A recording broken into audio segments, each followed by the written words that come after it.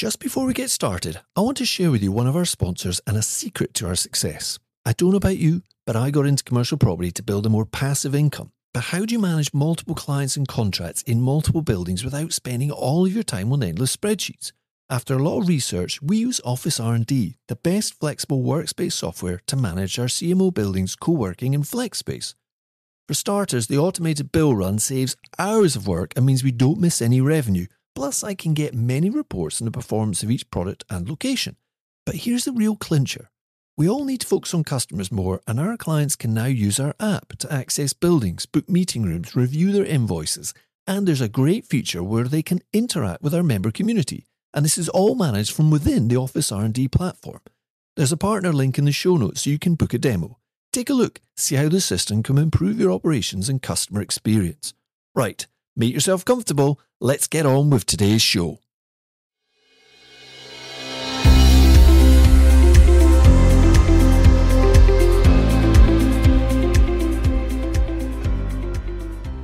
Hello and welcome back to the Commercial Property Investors Podcast. This is where we aim to give you the knowledge and confidence to move from residential into commercial property investment, and I'm your host, Jerry Alexander. This week, we're continuing with our series about deal appraisal. I know when I first started out, I couldn't find this type of information anywhere, and it was very frustrating and, of course, made it a bit more risky because I didn't quite know what I was doing. But just before we get into those details, I want to start with a thank you to our many listeners who have been tuning in from the USA. I appreciate there is a large choice of property podcasts that originate in the States, but most commercial-oriented podcasts are focused on multifamily commercial properties, which I know is a great investment vehicle and a term used a lot by our American listeners.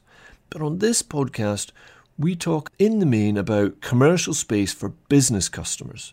Things like warehousing, offices, retail storage, maybe shared spaces or workshops, raw land and many more.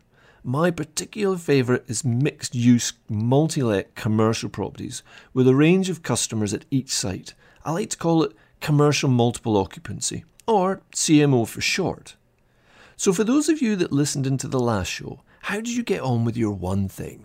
Are you getting active out there? Let me know what you're getting up to on your commercial property journey by posting in our Facebook group or contacting us directly. Details, of course, are in the show notes. It's always good to hear what people are up to in this great marketplace, and it's definitely time for opportunity. And I want to keep giving you the tools and knowledge you need to add commercial property to your portfolio. Over the last few weeks, we've been discussing the different things you need to think about when carrying out some deal analysis. So what are the things you need to analyse for each potential purchase? Well, in episode 13, we discussed how to work out local demand for your potential commercial project. We talked about assessing what the market is like, what the competitor is doing, what model could work for your target building, along with a few other methods to work out the demand and pricing level you might be able to achieve.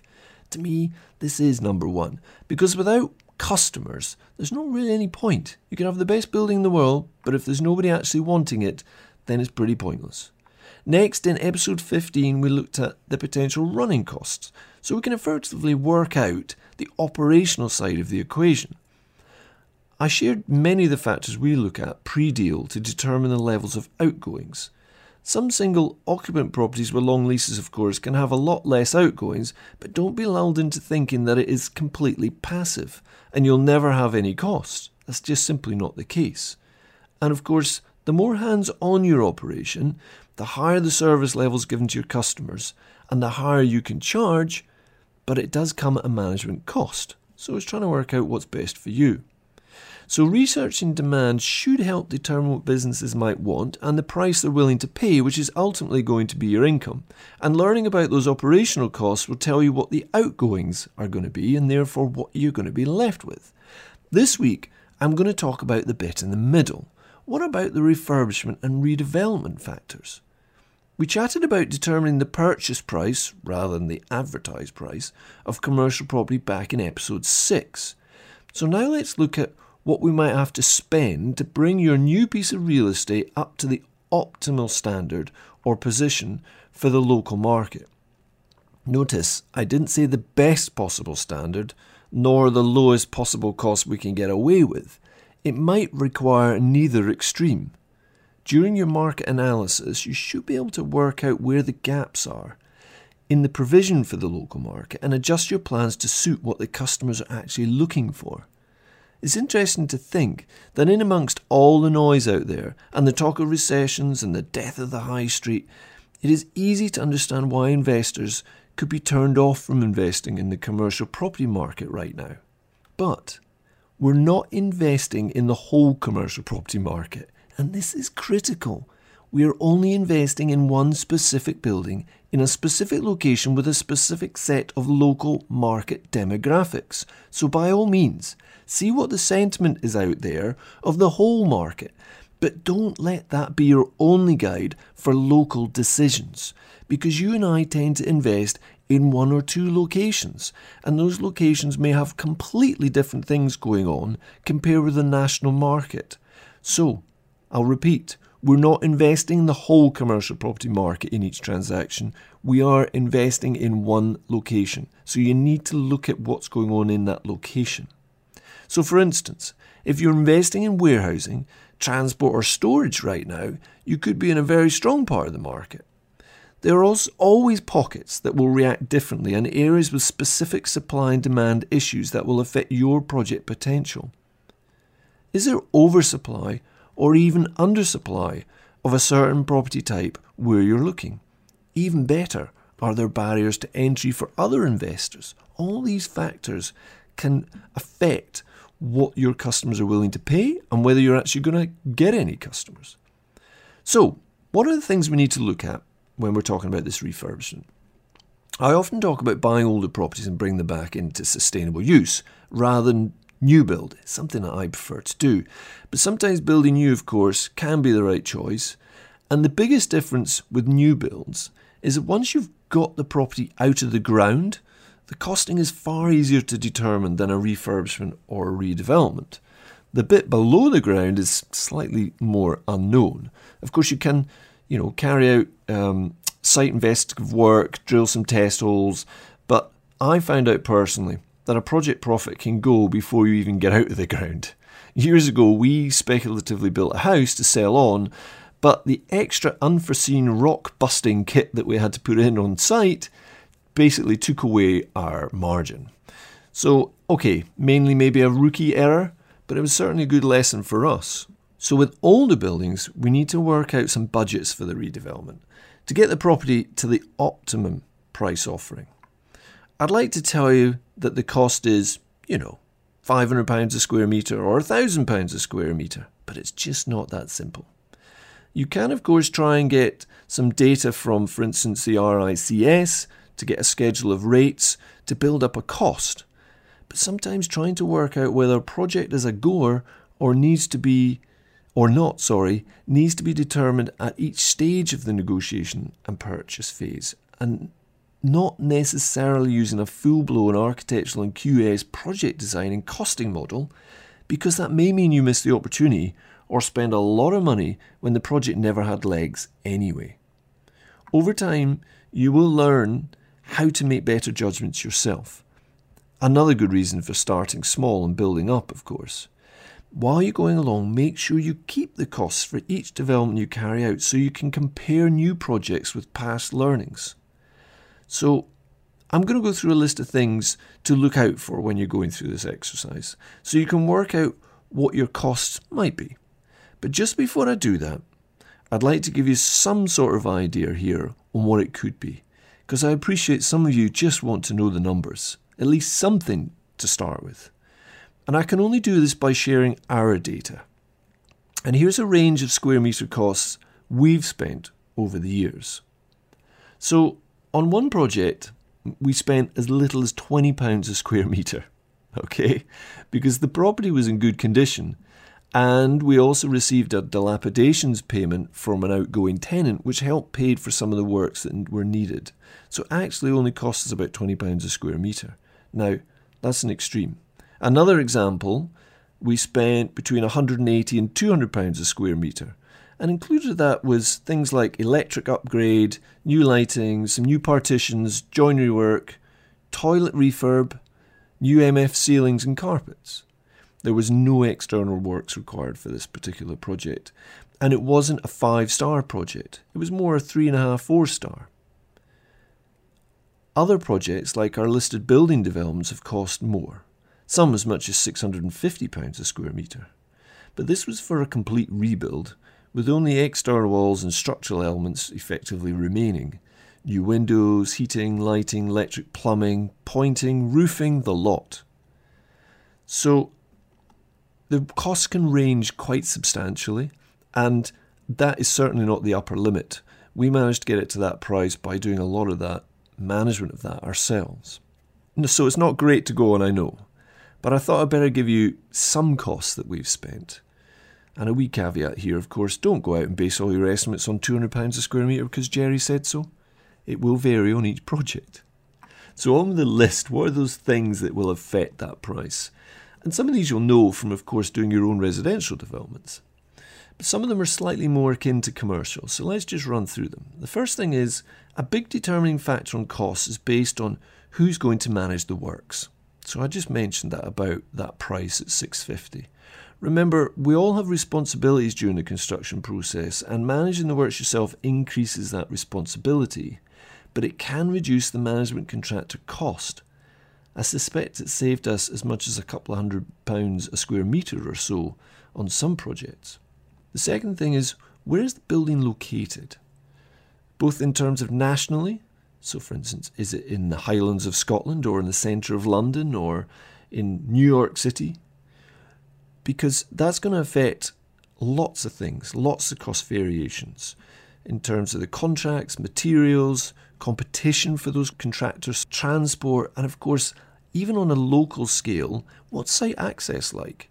Is it on industrial estate and you can drive up any time of night or day with deliveries? Or is it in a more sensitive area where there's restrictions on when those deliveries can be made? You need to have a look at that. That will be in some of the planning and some of the title issues.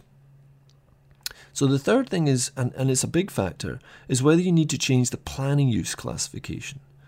Not that that in itself is a costly exercise.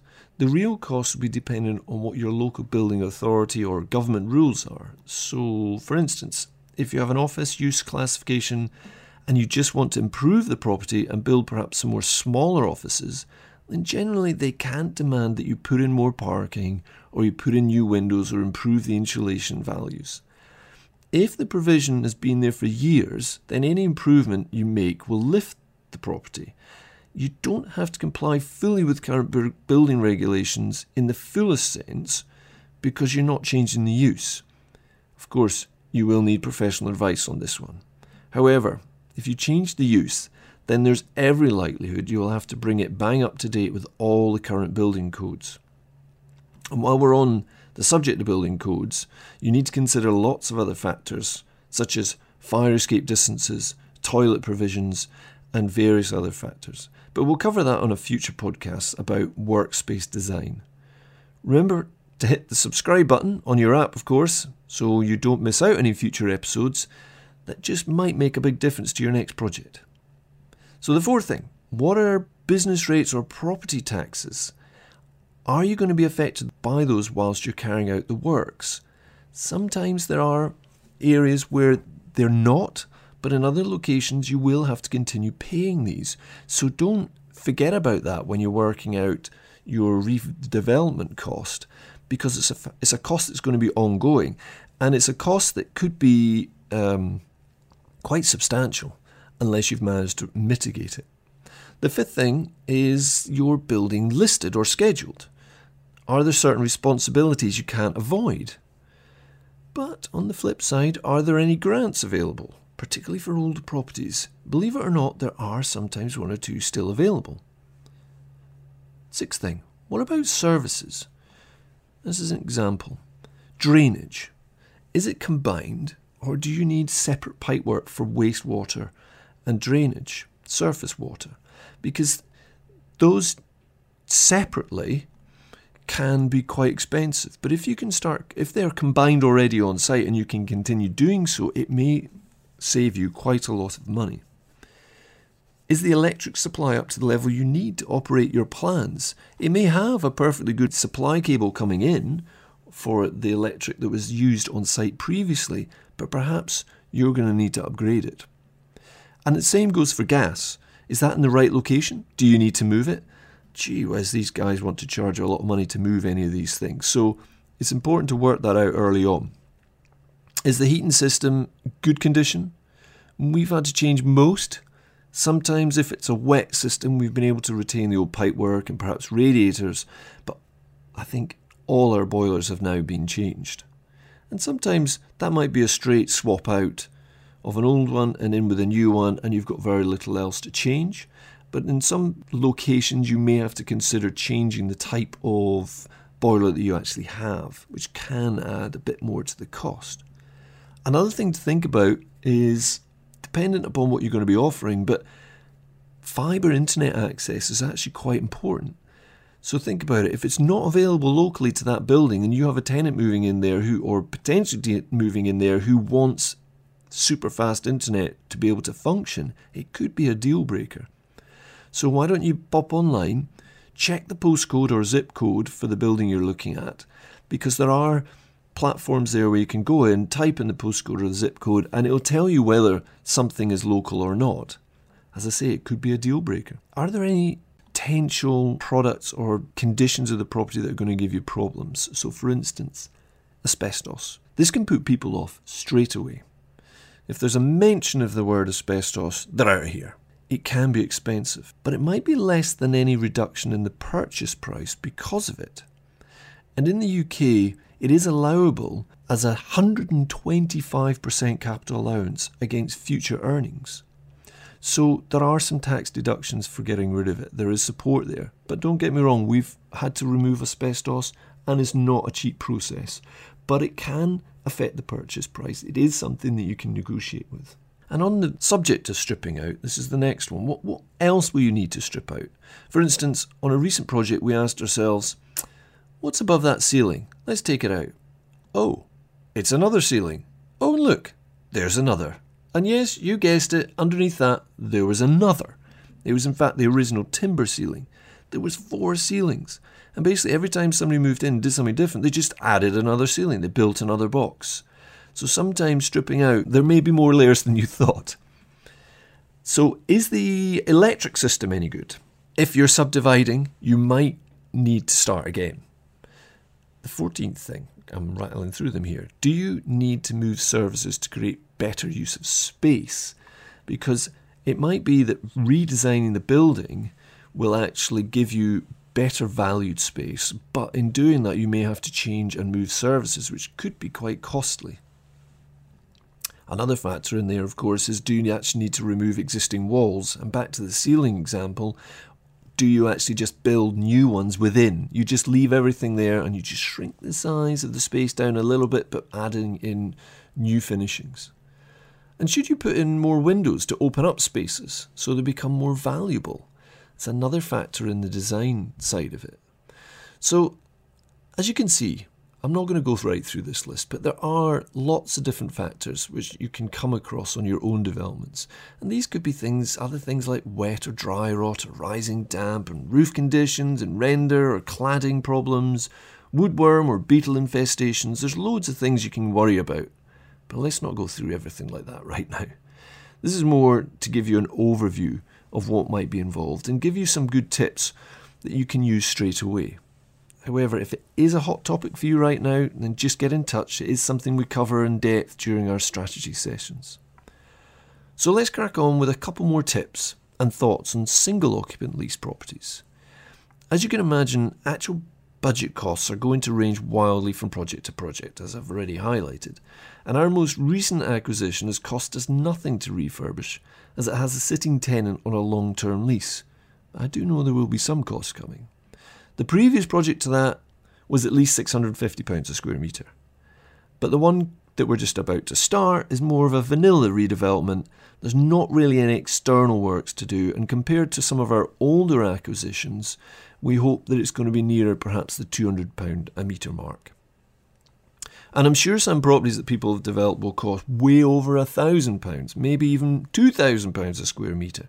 Depends on location, depends on demand, and depends on what customers are willing to pay. There's no much point spending £2,000 a square metre on a redevelopment to plate everything in platinum and gold if your local market can't afford it. So it depends on so many different factors.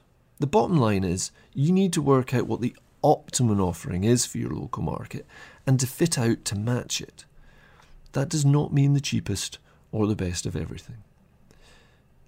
So, a main advantage of managing the work with your own team is that when carrying out refurbishments of older buildings, they only truly reveal themselves when you peel back the layers. If it was a fixed contract, any changes to optimise the new opportunities that present themselves during the refurbishment can be costly. If, however, you are in charge of the works with your own team, you can flex to suit the building characteristics. Plus, as you go along, you learn what the market really wants, so you can pivot your model if there is a particular niche that presents itself. Again, a costly thing to do with a full-blown management contractor. But consider maybe phasing your project.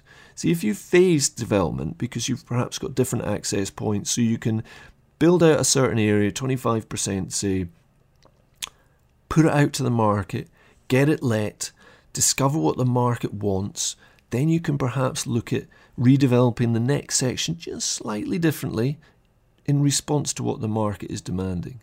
But of course, when you're working out at the start what you're actually going to price, you do of course need to just put some figures down. So when you're taking on older and older properties, just keep a bigger contingency in there. And as you develop your skills by way of experience, you might be able to look at a property, establish key factors of the likely refurbishment and work out a pretty good number with just a few minutes reflection, which of course is backed up by years of experience. Who said this was an overnight thing anyway? A word about single occupant leased buildings. So if you're developing the space for CMO or more intensive management, then you may want to provide a higher spec. If, however, it's a single let tenancy with a long lease, so for instance a shop or perhaps a warehouse, that's the sort of thing you're after, then the cost may be less, as most tenants want a basic box in which they can create their own type of space. In fact, sometimes you can get away with doing virtually no work on the property at all, as the new tenant will take on responsibility for the fit out. This will depend on location, demand and price though. These things will all come up in your negotiations. If it's in an area of strong demand, you may need to do less to entice a new tenant. If it's in a tertiary area, you might need to offer some rent-free period to allow them to get set up. It keeps your costs down and means you don't lock in a lower rental by discounting the lease amount to reflect the capital the customer has to spend. Because remember, the valuer will base his or her judgment on the rental income. So giving a rent-free period will not affect your valuation anywhere near as much as a reduction in rent over the full length of the lease. This is an important point to think about if you're seeking to refinance or leverage for the next purchase. So I hope this delve into the redevelopment costs will help you analyse your commercial deals with a little bit more knowledge of what to look out for. Some of the things we discussed are the same right across the commercial and residential market and you might be familiar with, but others are more specific to commercial property investment. I think if you look into the various different types of projects and offerings that are in your market and then start looking into these redevelopment costs based on what you think the customer is going to need, that's going to set you on the right track. But taking a figure of £20 a square metre or a figure of £1,000 a square metre is clearly going to blow some budgets and some projects out the window. And you're going to have to at some point seek professional advice. But I would say as you develop your skills, you will be able to work out roughly what these things are going to cost. You're going to be able to create relationships with builders and knowledge that's going to allow you to work these things out as you go along on a more, I wouldn't say a gut feel, because you still need to be professional and work out what those numbers are going to be, but you're going to be more confident with those numbers and with the people that you're working with. So don't rush out there and think it's all £200 a square metre or £50 a square metre. Do go out and seek advice. I hope that that's really helped. Thanks again for tuning in. If you found value from the content, then all I ask in return is that you please hit the share button on your app so others can find out about this podcast, or leave a review on your favourite platform. The more listeners we have, the more value we can all gain. So finally, can you pick one thing from this episode you can act on? Just one. Commit to yourself you're going to take that step, even if it's just more information gathering. One of the best things you can ever do, by the way, is just get in the swim. Thanks again. Till next time.